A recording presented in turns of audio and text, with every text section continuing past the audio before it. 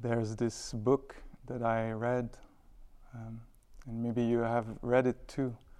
It's a book by Bikkhu Bodhi, The Eightfold Path, it's called. I have it here. You can buy it at this place when you leave the retreat.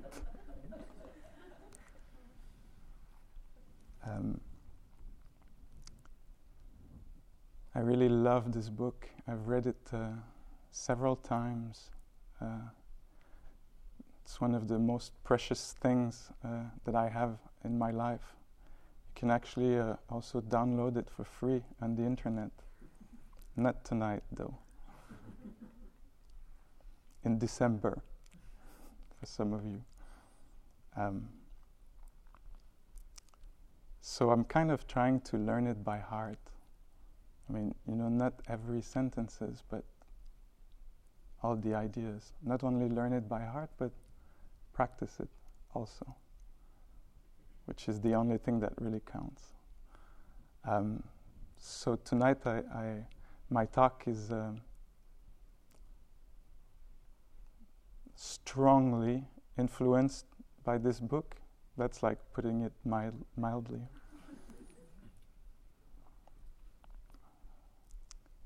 So how do we get on a spiritual path? Usually it doesn't start with light and ecstasy.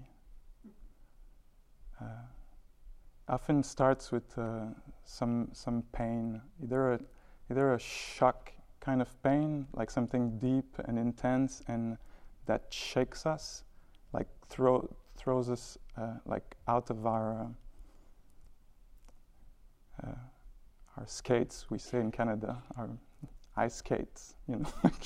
That's a French expression. When you fall off your ice skating ice skates, like that's enough of a shock that you. And so there's a pain like this that come, and sometimes the loss of a loved one, or this the death of a child, or you learn you have a dis-ease. So something big happens. And then things are really shaken, some of our core beliefs of solidity, things that we really thought we could count on, be it somebody or health or whatever else we had made into a refuge, is revealed to not be a refuge. And so that's one way. There's another way where it's not like an intense pain, but more like a nagging kind of dissatisfaction. Sometimes it happens to people when they actually get what they wanted for a long time. They get either the success or the career or something. The finances are in order, health is good, the family is going well, but there's something. Maybe we sense that it's insecure, that it could fall apart easily, that something could happen, that it's hard to maintain.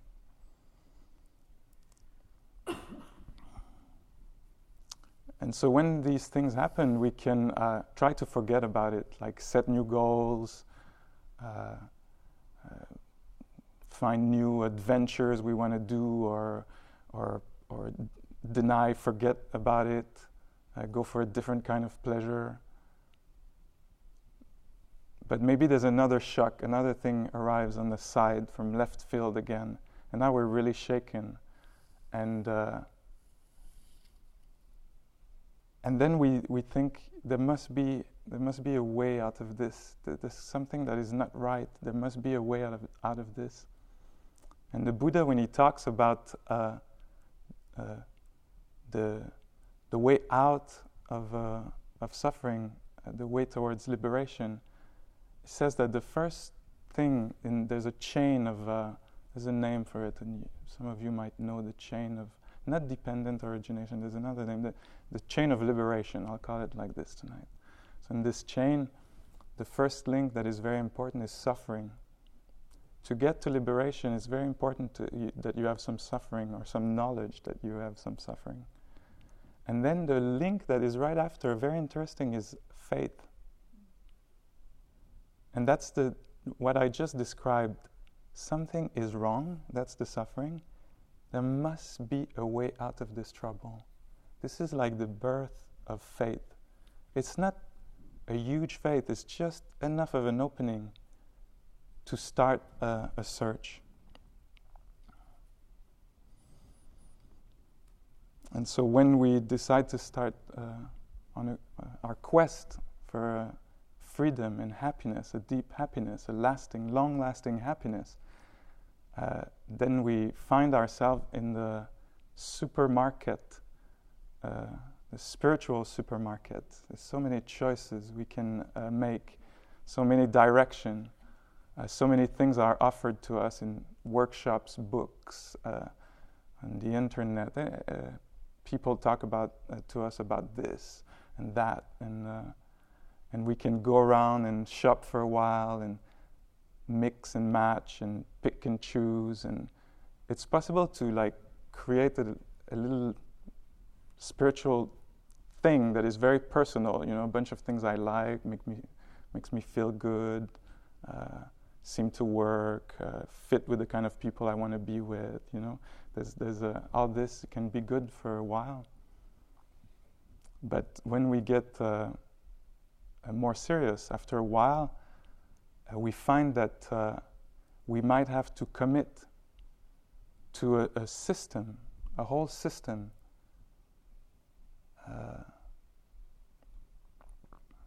It's a little bit like, you like kayak, but you really want to do it quick, so you get the engine from a yacht and you put it on your kayak.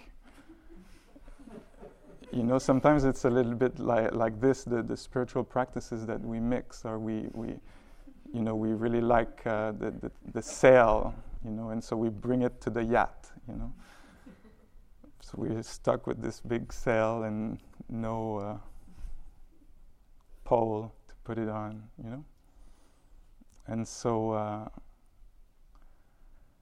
at some point we have to choose, and one way to know completely a system if it works is to actually try it. To try it, I mean really try it. That means 10 to 20 years of dedication to a path or to a system to really see if it works or not. And so we don't have so much time available to try so many paths. So we have to come up with a way that we can, a kind of a smart way to shop and decide on which path we're going to go on. So what are our evaluation, our criteria that we care about? Listen to this and see if you recognize something in there. So I'm thinking, well, I want this system to be able to address completely and very accurately what is the problem in my life, what is the trouble, what is the range of my suffering. Then I want this system to point to the very source of this suffering. I don't want it to stay on the symptoms level. I want it to go to the core of the problem. So that's another thing I have in mind. What else do I want?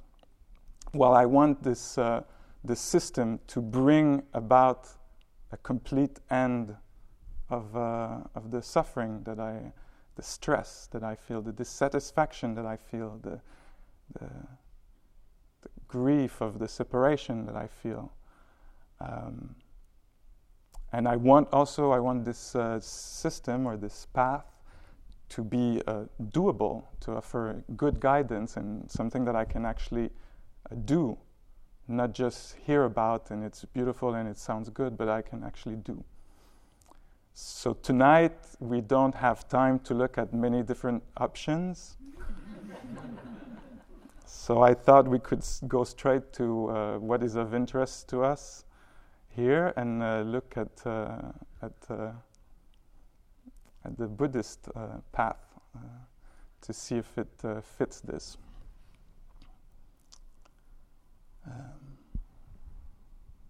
So as I look at the talk, I think of the talk yesterday that Rebecca gave. I'm surprised to find that it addresses almost point by point the criteria that I just set.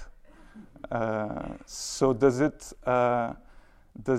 address the full range of my suffering? Yes, it does.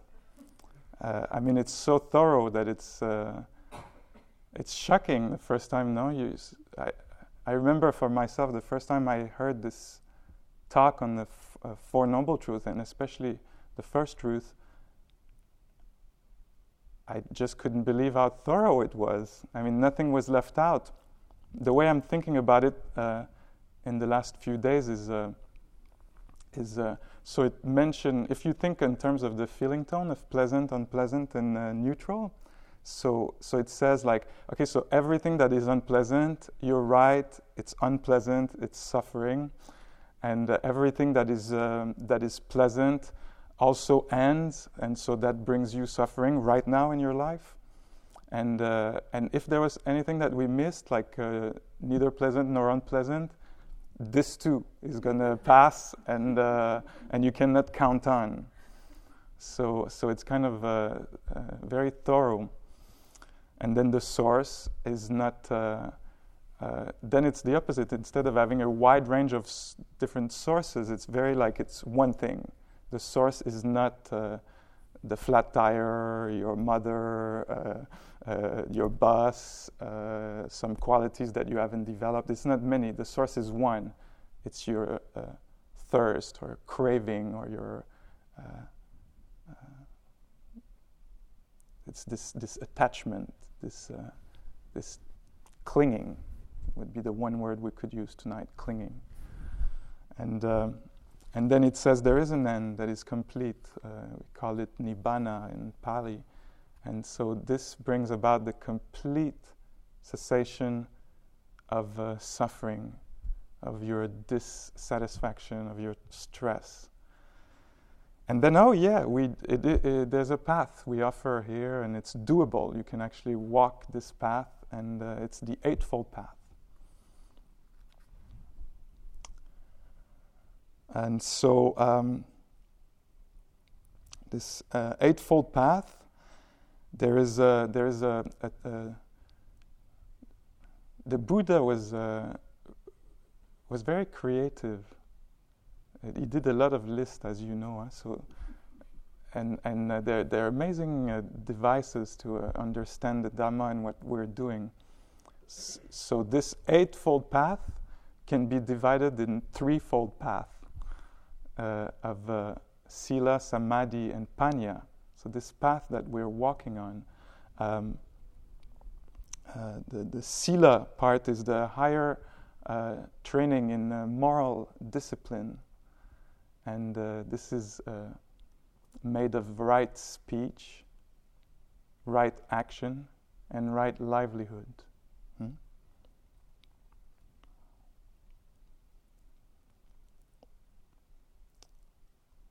So what it does, we could say, is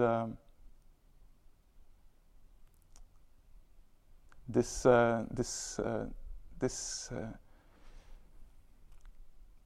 wanting to be things different than they are, this wanting to be, this wanting to have, to be, or this wanting not to have, of not to be, this movement of pushing things away or wanting to keep things.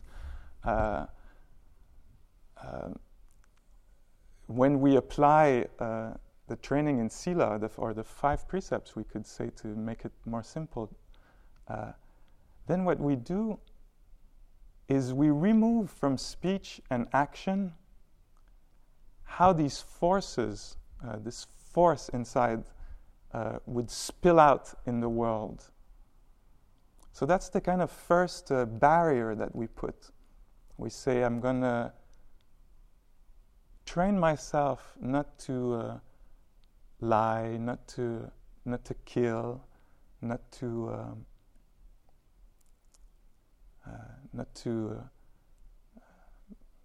have sexual misconduct, hurt with my sexuality.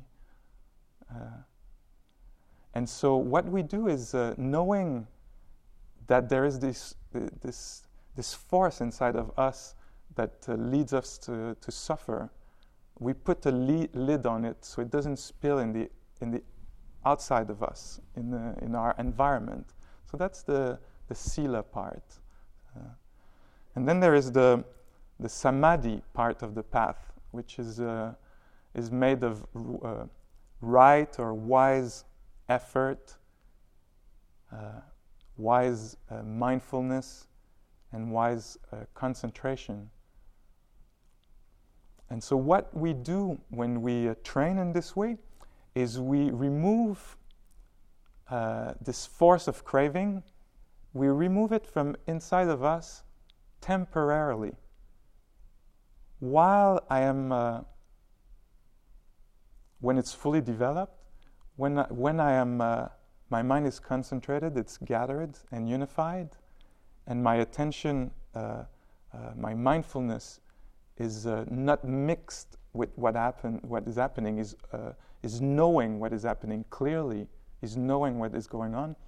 These forces are not present in the mind, so they're removed from it, but they're still latent, they're still dormant. And so there's the last part of the training in higher wisdom, of wise or right understanding and wise intention or thoughts. And so only with this wise understanding can we completely uproot this force of craving from our heart-mind. And I remember when I sat a retreat a few years ago at the Forest Refuge with Sayadaw U Pandita, one night he gave a talk, and he was talking about these three ways, about removing it from our actions and speech, removing the defilements, the hatred, and the greed from our actions and speech, and removing it from the mind with concentration temporarily, and then removing it completely, uprooting it with wisdom. It was so important for him that we understood that he had the terms in Pali that I do not remember, unfortunately, and I didn't look them up either. But he had us almost as a class of like 7-year-olds just repeat on and on these words, so we could learn them by heart, And so he was basically saying it's very important that you remember that there's three jobs to be done. They have to be removed from our actions, but that's not enough. And when we get concentrated and calm, and there's what is there in the mind, calm or joy or contentment, and the mind is unified, the job is not done either. These forces have to be uprooted. And so he was having us repeat these words a number of times so we could really remember there's three, not to get, because I have good conduct, it doesn't mean it's not latent. Because it's not in my mind right now, it doesn't mean it's gone. So that was very important for him to pass on this message to us.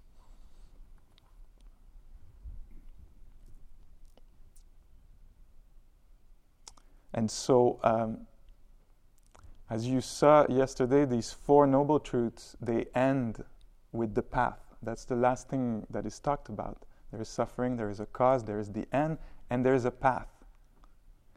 And when you look at this eightfold path, you'll see that it ends with the wisdom group of the threefold division. And the wisdom group, what it is basically, is this complete understanding of the Four Noble Truths. So they're locked in together. The Four Noble Truths ends with the Eightfold Path, and the Eightfold Path ends with the Four Noble Truths. So this is the whole system here. And the way you can think about it is the teaching is the Four Noble Truths, the practice is the path. Or the doctrine is the Four Noble Truths, and the discipline is the Eightfold Path. So they're locked in together. And Bikkhu Bodhi in his book says, and if you were to ask the question, which one is more important? That would be a very strange question. But if we had to answer it, the answer would be the path is more important. Because the path is what will reveal the truth. The path is what will bring about the end of stress and dissatisfaction.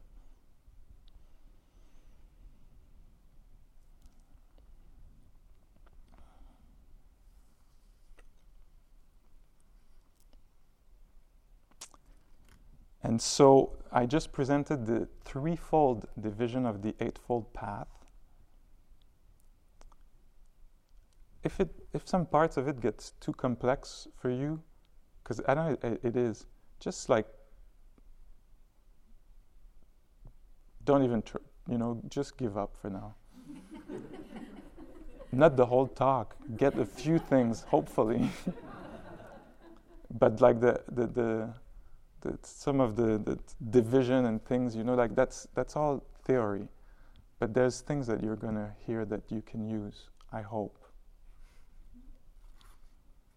And so if I give you the list of the actual Eightfold Path, not in its threefold division of grouping, but in its order of the 8 links, you will find that it starts with right understanding.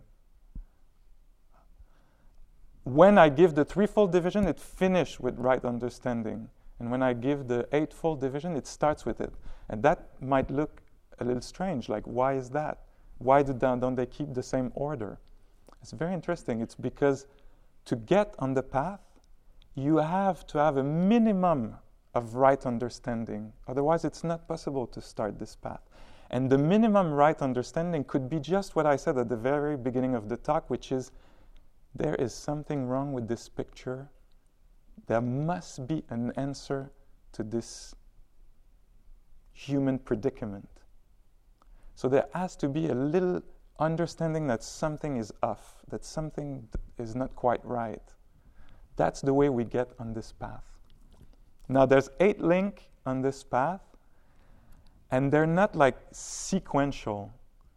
You might think of it more like the strands of a big wire. So it's like every one of the little wire helps you move along. If you had only one, it would snap. So that's how you can think of the Eightfold Path. And so let me name these 8 links of this path. So there's right understanding.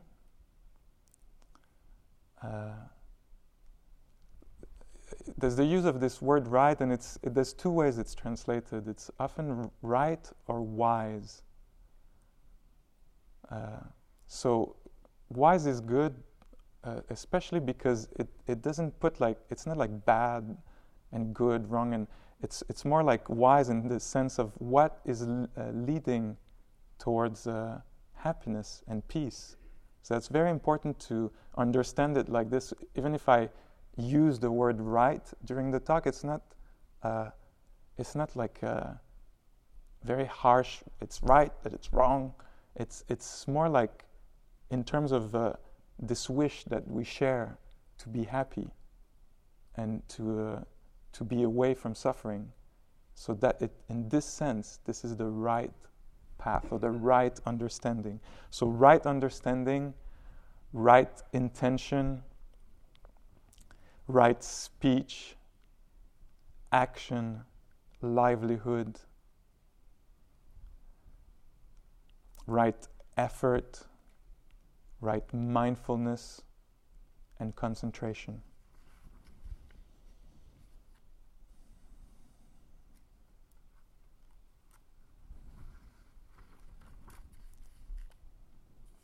So let's look a little bit at wise understanding or right understanding.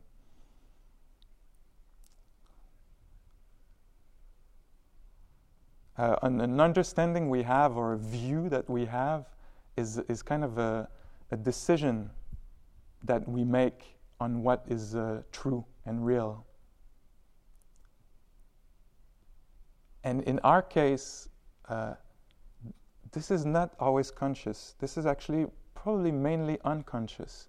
We're not clear about what everything that we believe is right, or is everything we understand, how we understand things. We're not always clear about this, but it's still underneath every one of our actions and intentions. It's present. So, in this sense, right understanding is what we decide is true, and that is in accord with reality. And wrong understanding or wrong view would be what we take as being true, but it's not. So it's confirming the false as reality. So we see something clearly as true, but it's actually not true. And the Buddha said there is no single factor so responsible for the suffering of living beings as wrong view, and no factor so potent in promoting the good of living beings as right view. So it's extremely important.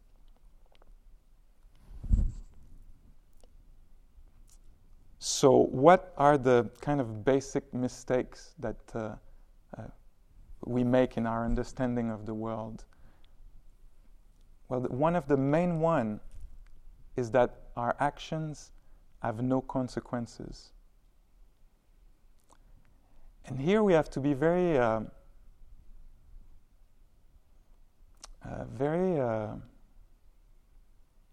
careful with this, because it's very interesting how intellectually I'll say, I know my actions have consequences. I know this is my view, this is my belief. But if you look at my actions all the time, it's not consistent.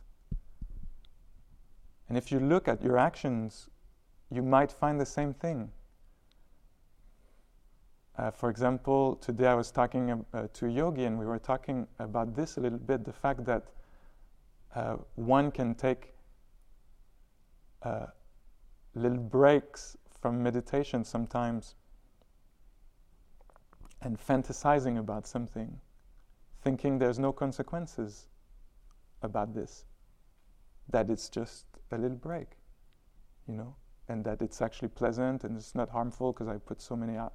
But that's where we suddenly forget that our actions have consequences. So that's in a very small little place. And also to be aware, this is not like guilt tripping here. Very important. This is always in terms of the wish that we have for happiness and the wish to be away from suffering.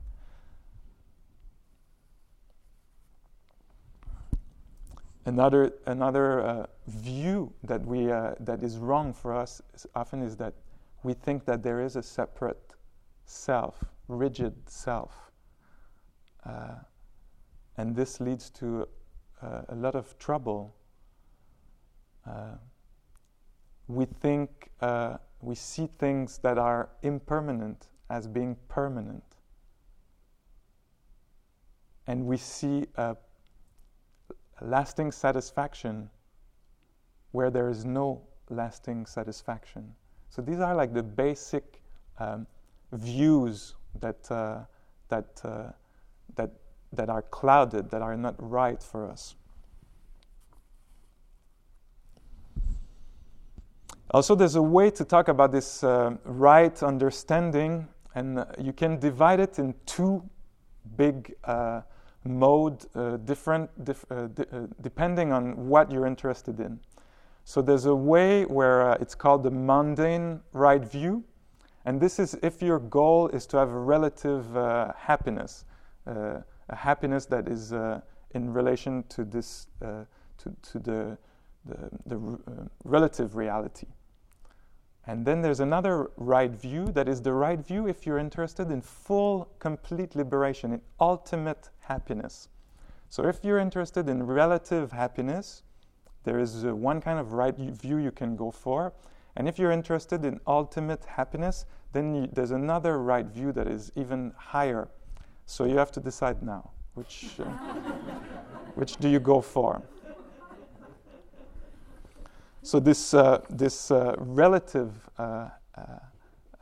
happiness that we can get from right view is the only thing that you have to understand very well is karma, is that actions have consequences. Knowing this in your experience, not just intellectually, but finding this out for yourself, and knowing what is a wholesome karma, what is leading towards wholesome results, and knowing what is an unwholesome route for karma, what is leading to unwholesome results. If you know this, you can have a relative happiness in this life.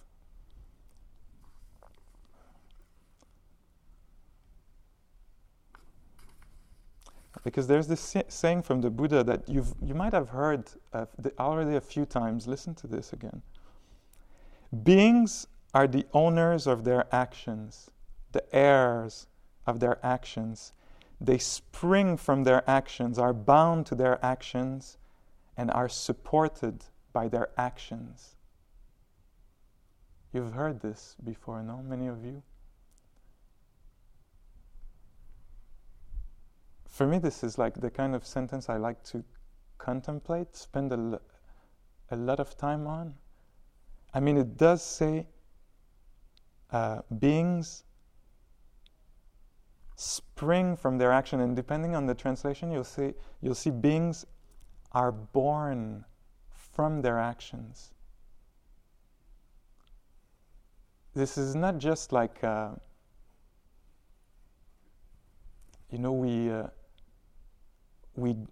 do a certain kind of action and there's a result later. It's kind of outside of me, but I get the result. This is not what this is saying.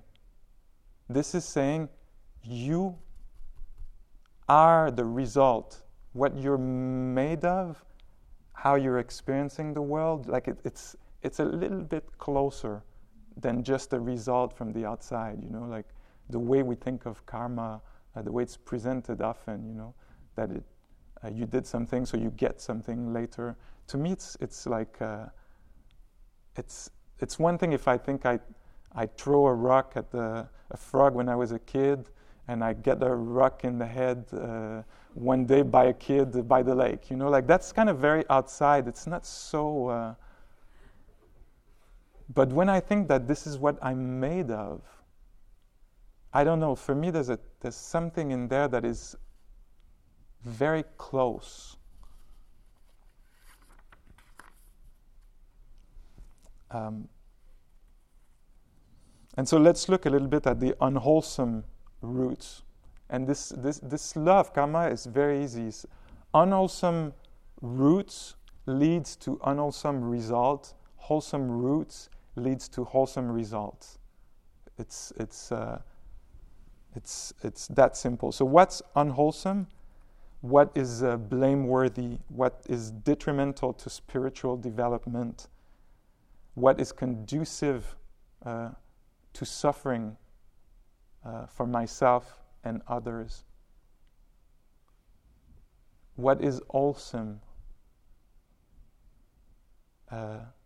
is what is praised by the wise, is what is conducive towards liberation, and is what is leading away from suffering for myself and for others.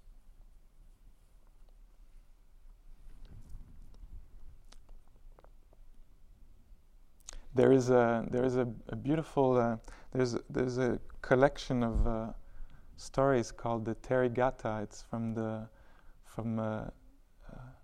the nuns and the spiritual women of the time of the Buddha.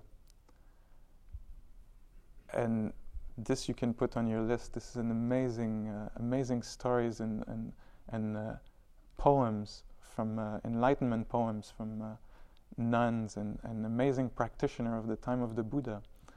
And there's a story in there that I like very, very much. It's the story of Punika. So there's this young servant who's practicing the Dhamma and has gone very far. And she goes to fetch water by the Ganges. And I especially like her story because in the description, if you read it, she has a little edge. Like today, if we were to picture her, she would be a little bit like punkish. You know, she would have like a little like "don't mess with me" kind of thing. And I like this about her. She has a lot of guts. So she goes to fetch the water by the Ganges, and there's a Brahmin that is there, and he's doing his ablution. How do you call it? Yeah. So it's and she's like, I have my own. I see it at the time. She's watching him. She's like, hey, what are you doing here? You know, it's early. It's cold. We're freezing. The air is cold. The water is dirty and cold. You know, what are you doing here? I have no choice. She says, I have no choice. I have to come here because otherwise I get beaten up. You know. So I have to come and fetch the water. That's my job. But you, why are you here? You don't have to be here. You have money. You have a good life. You know, why do you come down here? And he's saying, well, it's because I'm coming to wash away my bad actions that I've done, and so I have to come here and put water on myself and clean out my bad actions. And she's like, hello.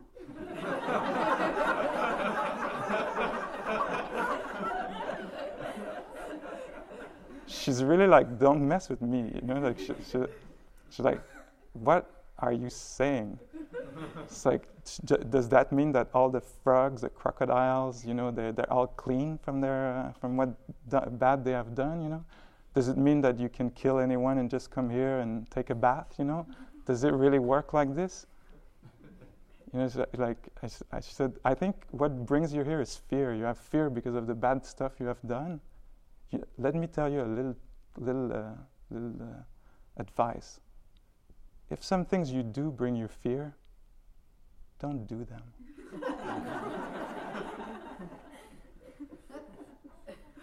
And he says, like, wow,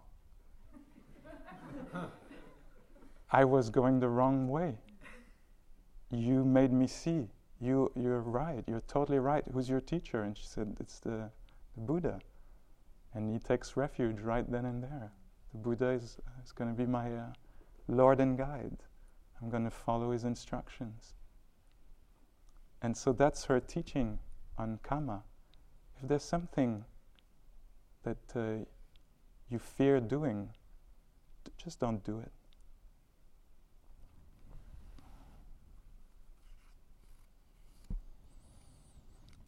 Okay, so if you chose the latter, and you went for a full liberation, complete freedom from stress, dissatisfaction, sorrow, lamentation, grief, despair, death, birth, and the likes.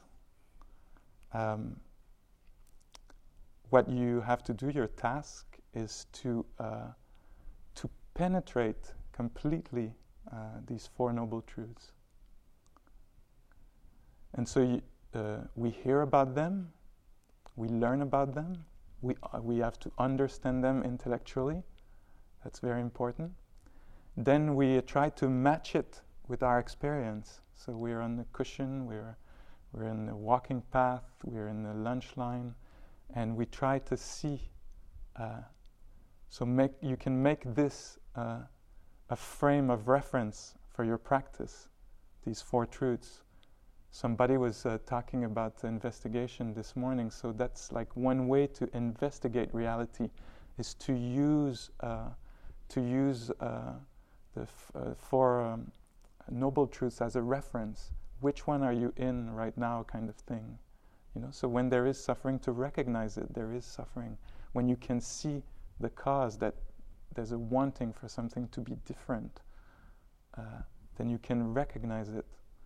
And so, I don't know if I said that last week. I have this memory, maybe not, but I'll repeat it if I did.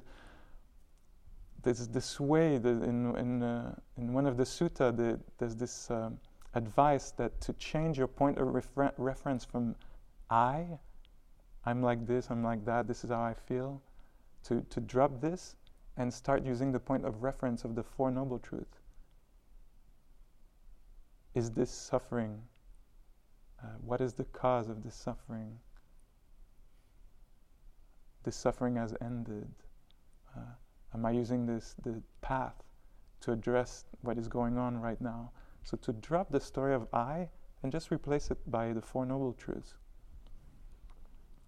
And so there's the learning, then the reflection, and the knowing it experientially.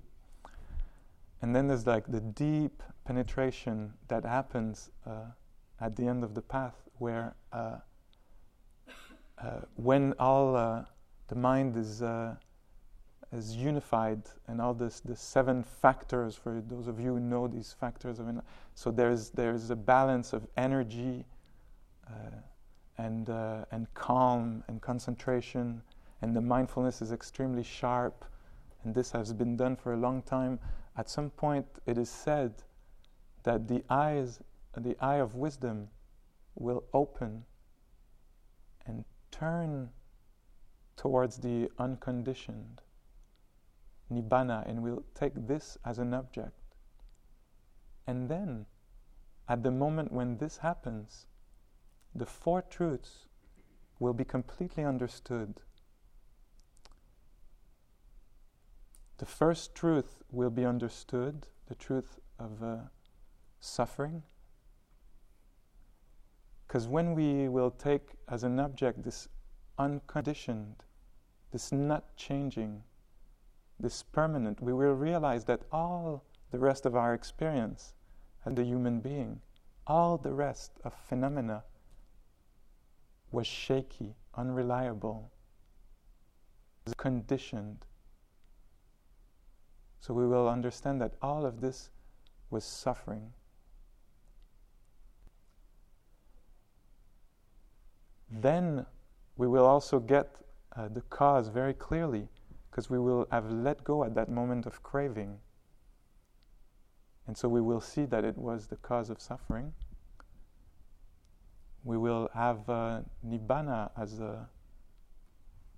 an object, and it will be clearly non-suffering.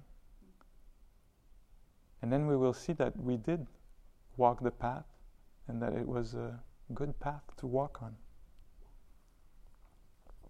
So that's the culmination of the Eightfold Path, and also the culmination of right understanding.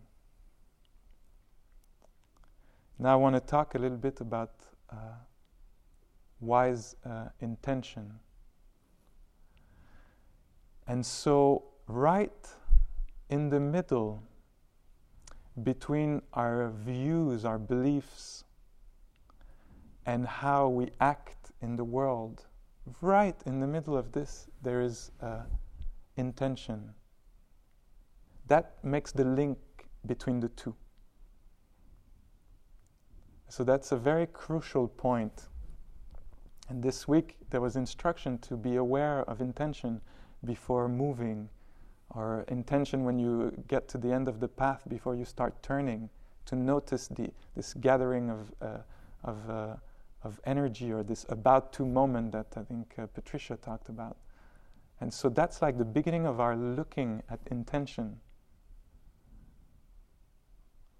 And so if we're able to do this here in silence and with concentration and develop an attention to this intention, then we'll be able to do this in life. And then what we'll start seeing is that maybe actually we're going to see exactly what the Buddha, to be, saw just before his enlightenment. He discovered like a way to classify. He was a classifier. That was how his mind was made. He classified things. And so he saw that there was two classes in terms of intentions.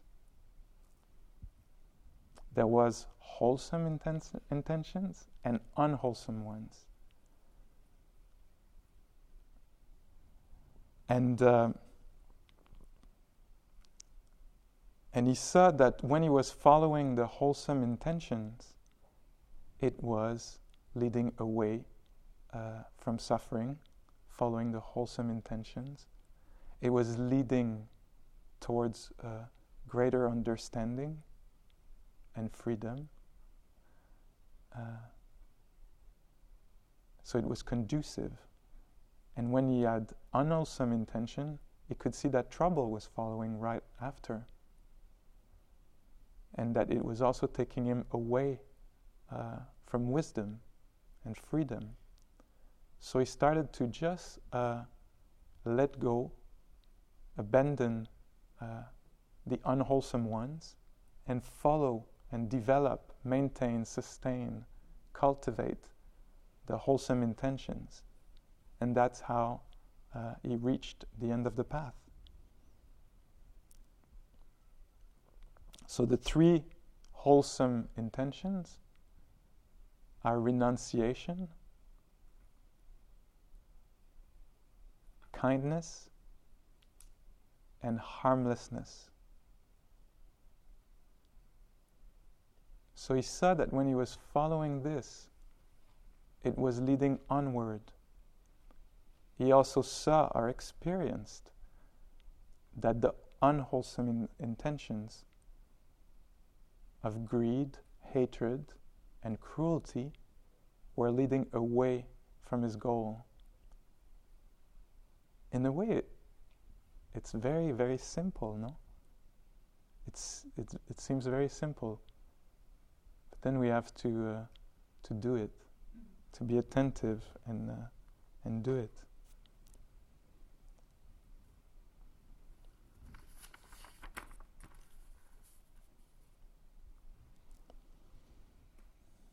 And so Annie already gave a talk on renunciation. I just wanted to add my little bit on it, and some of Bikkhu Bodhi's bit also for you. The first time I sat a retreat, and many things happened on that first retreat in Thailand. Many things I heard. Where I heard the First Noble Truth first, and it was, to me, it was so good that somebody was telling the truth, that there is suffering, like, it's not your fault, it's not because you mess up, things don't go the way you want all the time, or that's how I heard it. It's not your fault, because I always had the feeling like life should flow, and if it goes wrong, it's probably my fault. Otherwise, it's somebody else's fault. But this truth is saying, no. Things don't go your way all the time. We are often separated from what we want. It's not because you did something wrong, but the suffering can be addressed. But things will not go your way all the time. Anyway, that's one of the things I heard. But another thing that I heard was this very intriguing sentence, and that's another like brain hacking like last week. Somebody said that the Buddha had said, "My heart leaps with joy at the thought of renunciation. And I remember when I heard this, I like, not mine, like mine doesn't. And for me, also what drove this, what made it even more intriguing is that, I was coming from a culture of accumulation and getting better quality this and more of that, and then I find myself in this monastery in Thailand, and the monks have one robe, one bowl. They have this huge smile. They sleep in this hut, and that is like a cement floor with a little thing that I use for the beach, to go on the beach. I don't find it even very good for the beach. They sleep on this, and I remember, actually I was thinking about this today, and I thought, that's memory, like you have to be careful. But I'll tell you, that's what I remember. It doesn't mean it's the truth. What I remember is that one of the monks showed me his pillow, and it was a log, a wood log. And I remember being very impressed by this, but now I can't, I'm thinking, did I dream that? Because it's so many years ago. Memories like this, huh? So I'm pretty sure, why would I invent that? I don't know. But I remember, this is really like renunciation, but I just remember how happy the monks were, and how little they had, and mix this with this sentence from the Buddha, my heart leaps with joy at the thought of renunciation. I thought, I want to know that. I want to know that. And on this path, this is what we find, is that renunciation is not, my heart leaps with joy at the thought of renunciation. For me, it's synonymous with contentment, simplicity, very, very much linked to contentment. And so to be careful about the association we make with renunciation, it's not like going from having to scarcity, or it's not like this. It's what we are renouncing on this path, and actually the whole path is a path of renunciation, more and more renunciation. But what we're renouncing is suffering. It's what leads to suffering. It's we're renouncing a scattered, excited mind for a calm, quiet, and gathered mind. This is the kind of stuff we're renouncing, being all over the place in the past and the future, and what about me, and what does it mean about me, and we're renouncing all this.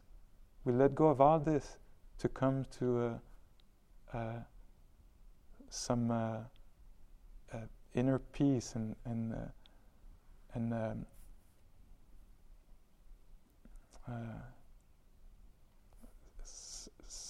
some enoughness. I don't know how to word it exactly, but these qualities, very bright, very beautiful, and so that's we're renouncing the desire that is this desire. It's like we're renouncing getting the horse that is looking, is going because of the carrot. You put a carrot in front of the horse and it keeps him going. That is desire. The idea is not to get the carrot. The idea is to keep you going. That's the idea of the carrot. So desire is like this. It's to keep you going. The one thing that you're sure of when you have desire is that there is lack. That is the experience of wanting something, is that there is a lack. I think I heard Guy Armstrong, who will be here, I think, for the second part of the 3-month retreat, saying desire as a built-in frustration factor in it. And so that's what we're basically working at renouncing, is this lack. If you look at desire in this way, you'll see that when I want something, it's painful. If I don't get it, it's painful. If I get it, then I don't want to lose it. I want more of it. I want to control it. It's painful. And if I got it and it goes away, because it will, then it's painful. So it's painful in the beginning, in the middle, and in the end.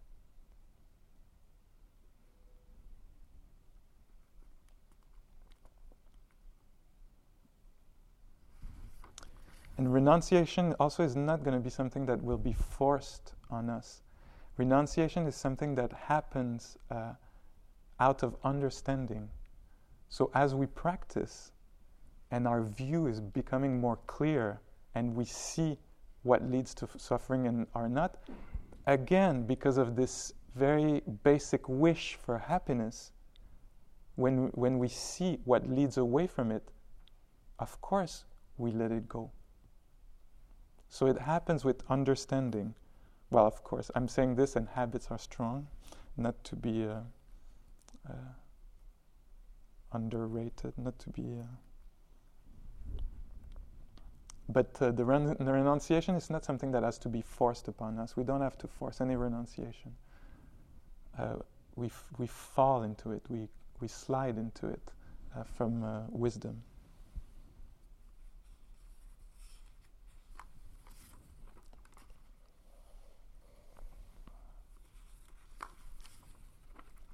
I'm doing much better than the last time I tried this, because I tried the Eightfold Path talk once and I didn't get to the Eightfold Path.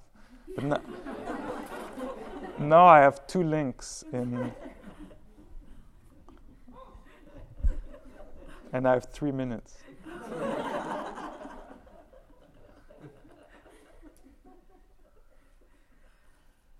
So the next group is the Sila group, or the moral discipline of right speech, right action, and right livelihood. And there will be a whole talk on this subject later in this retreat, so you'll hear much more about it. But to say that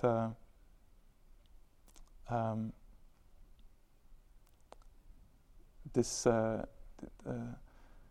discipline is not only leading and to when we have right speech, right action, and right livelihood, and if everybody did, then there would be in society a lot of harmony. Right action being avoiding killing, avoiding taking what is not offered, and the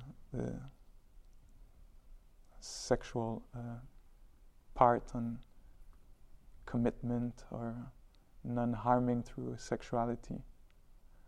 So if everybody was to respect these and the right speech of not harsh or lying, divisive speech or empty gossiping, if we were all to really practice this, then society would be, the amount of conflict in society would be reduced to a very minimum, if you can imagine this. Also psychologically, it's very good to have no remorse, no agitation in the mind, no guilt about our actions. So these are truth. But more than this practice of ethics is a requirement for liberation. It's part of the purification of the mind, and it's what makes it possible to gather, unify the mind, make it laser-like and strong, so it can actually see through all the concepts, proliferation, judgment, interpretation, perception, conceptions that we have, that is between us and what really is. And so we start by clearing our mind so it can rest, and then the job can be done of seeing what is going on, really.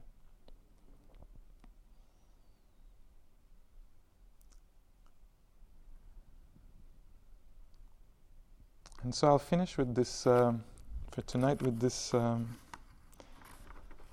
poem that I have here, also from the Therigatha, from the nun Suba. You can close your eyes and listen to this. My attention is unshaken by joy or pain, praise or blame. I know there is no happiness in anything born from a cause, and I cling to nothing. I follow the welfare and travel on the great eightfold way. The arrow is out. There are no obsessions in my mind. Having gone in the empty house, I rejoice.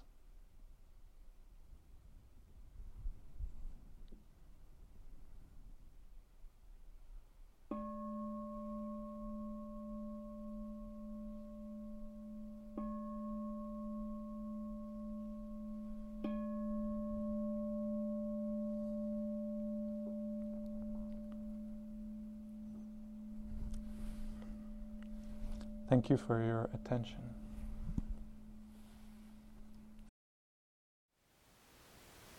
Thank you for listening.